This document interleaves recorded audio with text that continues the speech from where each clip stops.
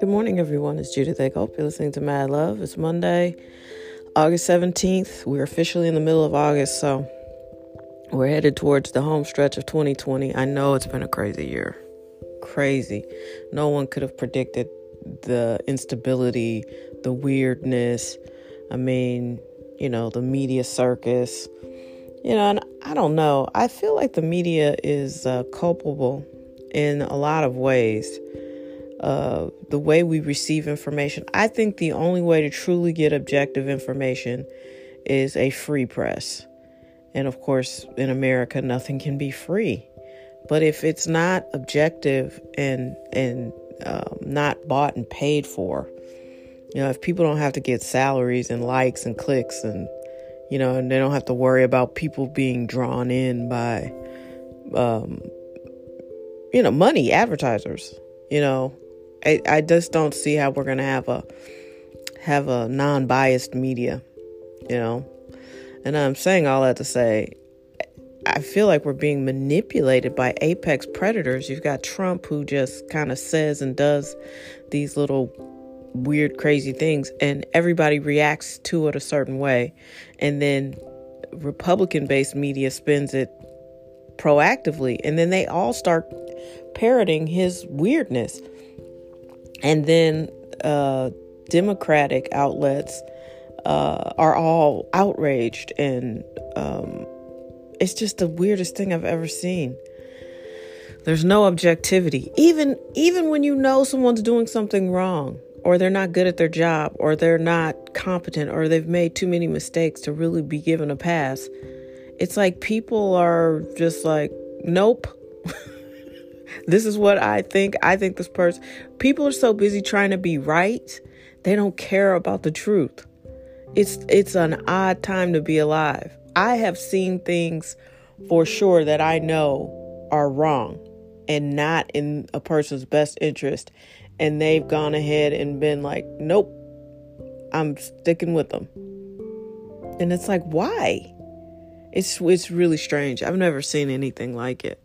I don't know how much longer I want to live. I know I don't want to live in St. Louis. I can't stay here. And I've stayed here much longer than I thought I ever could. So, yay for me. There were things that I needed to address, obviously. And I feel like if you can make it from here, you can make it from anywhere. Because St. Louis is a place where dreams come to die. There's not a lot of open support and obvious avenues to success here. If you're successful here, a lot of times you have old money, you come from money, or you're in a field that drips money, and you've been lucky to be a part of that. It's hard you can't become an actor from here. You can start things here, but you're not going to become super successful. So filmmaking is my thing. Storytelling is my thing. And it's better now because there's such a thing as social media, and everybody wants a storyteller on staff all of a sudden in the last 5 years. But before that, I got a ton of interviews out of film school because everybody wanted to meet the person who went to film school. But I wound up getting a job at WashU based off one of my cousins. He was like, just go check it out. Oh, I gotta go. I'm sorry. Woo. You get unedited Judy. So, yeah.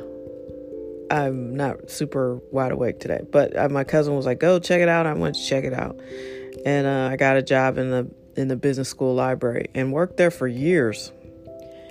And worked on screenwriting and screenplays and getting better at the craft and trying to build up some courage, because I think what I never took into consideration when I embarked on this career is you can't be thin-skinned. A lot of people are going to like what you do, and a lot of people aren't. You're going to get a lot more no's than you get yeses. And there was a brutal process where I was working with a friend of mine from high school. She had become a producer. She wanted to produce one of my first screenplays. And the process was like running a gauntlet. I was genuinely exhausted afterwards. And I think it put some sort of weird strain on our relationship.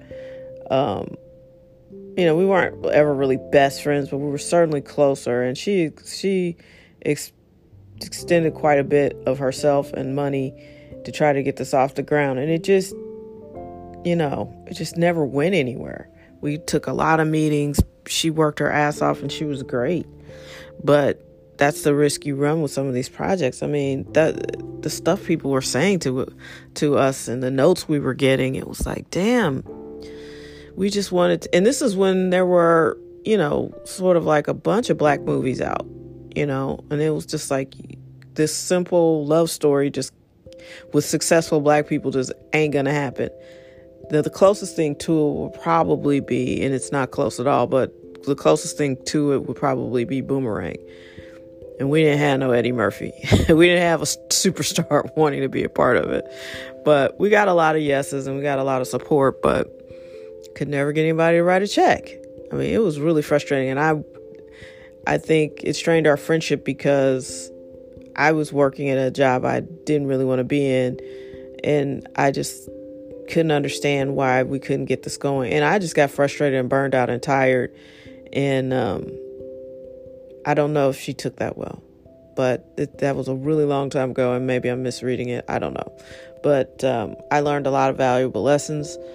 She's gone on to do other things. She produces and has her own career. And, it's if it was easy, everybody would do it. So I'm not sure why I brought all that up, other than to say, don't get discouraged or distracted. And, St. Louis is a tough city. And if you live in a tough city like this, or a town or someplace where, there's not a lot of dreams coming true, you're going to be, I know everybody's like, well, there's the internet now. And it is. That's great. You can start from where you are. But I don't know that you'll be able to take your career to the next level without examining being in a more conducive environment for creativity. And watching this stuff here, I mean, I get it. I get why people move and never consider coming back. It's a tough place to live. Best people you'll ever meet, though. Salt of the earth. Funny. St. Louis has the funniest people you've ever met, too. They can just genuinely make you laugh. Like Cedric the Entertainer. That's his personality. That's a lot of people I grew up with were like that. They just say 2-3 words, put a little spin on it, and you're like doubled over in laughter. Good food here. But it's just a lack of vision. There's no real plan for anything to bring jobs here, to revitalize. It's too much bureaucracy. People get drunk off a very little bit of power here. And, I could say it. I don't want to hear anybody else badmouth my city, but it's tough. It's a tough place to live. But, it will always be where I'm from. It will always be the place I grew up. A lot of the things I've learned about the world and myself, I learned here. Everything that was first was in St. Louis. So, but it's a tough place to be a witness. Let me put it to you that way. To witness all the stuff that's going on and see no clear solutions and nobody really talking about any clear solutions, it's really, really challenging. I mean, the one candidate recently who wanted to bring businesses to the city got, virtually ignored on that message. But I agreed with him. I'm telling you, I was here in my early 20s when it looked like St. Louis was really going to commit to film. And the fact that there was always more shooting going on. Shooting for me means filming. There was always more filming going on in Georgia than here. But they hunkered down and committed. And now more films get shot in Georgia than California. And we were on track to be formidable. And we had a St. Louis film office. We had a Missouri film office. We had tax credits. It really seemed like it was going to be a real thing. And then they just dropped the ball. I mean, I think people in charge here have a lack of imagination. And it goes back. I mean, this is the home of Dred Scott. Look it up. It's a deep place to live, but it's made me who I am, and I am that despite growing up here. I can still see the brighter side of the world. I can still be more objective than a lot of people.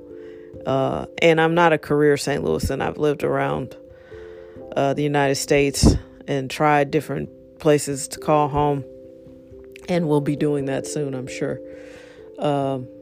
This has been challenging. Plus, that's what the pandemic should show you. Like, is this a place I want to be, stuck in? If this was the end, would this be where I wanted it to be over at? Bad English, I know. Poorly constructed sentence, but you get what I'm saying. All right. I hope you have a good Monday. I don't know if there's a lot of motivation in this podcast other than I appreciate you and I appreciate the support. I appreciate all the new listeners. We've had a surge and I appreciate that. And if there's a topic you want to chop it up about, let me know. I'm super interested in, here's one topic that's been on my mind, and I'm sure people think this is super risque. I don't think it's risque. I'm just curious. The male orgasm, what does it feel like? It must feel amazing because they do really ridiculous things to have them. And I'm not trying to talk about it in some salacious way. I just want to know. I just want to hear the facts. I've never heard anyone describe it. And apparently it must be amazing. It must be like the first time you do heroin or something, because they just do any number of ridiculous things to keep having them. So, is that risque? I don't know. I'm not thinking of it in a sexual way. I'm thinking of it like maybe that could explain some shit kind of way. Happy Monday.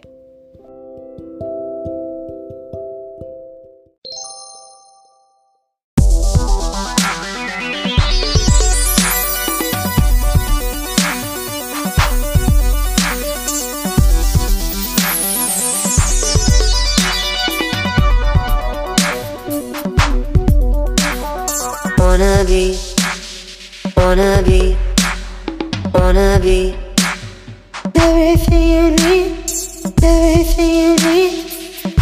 Pick up, pick up.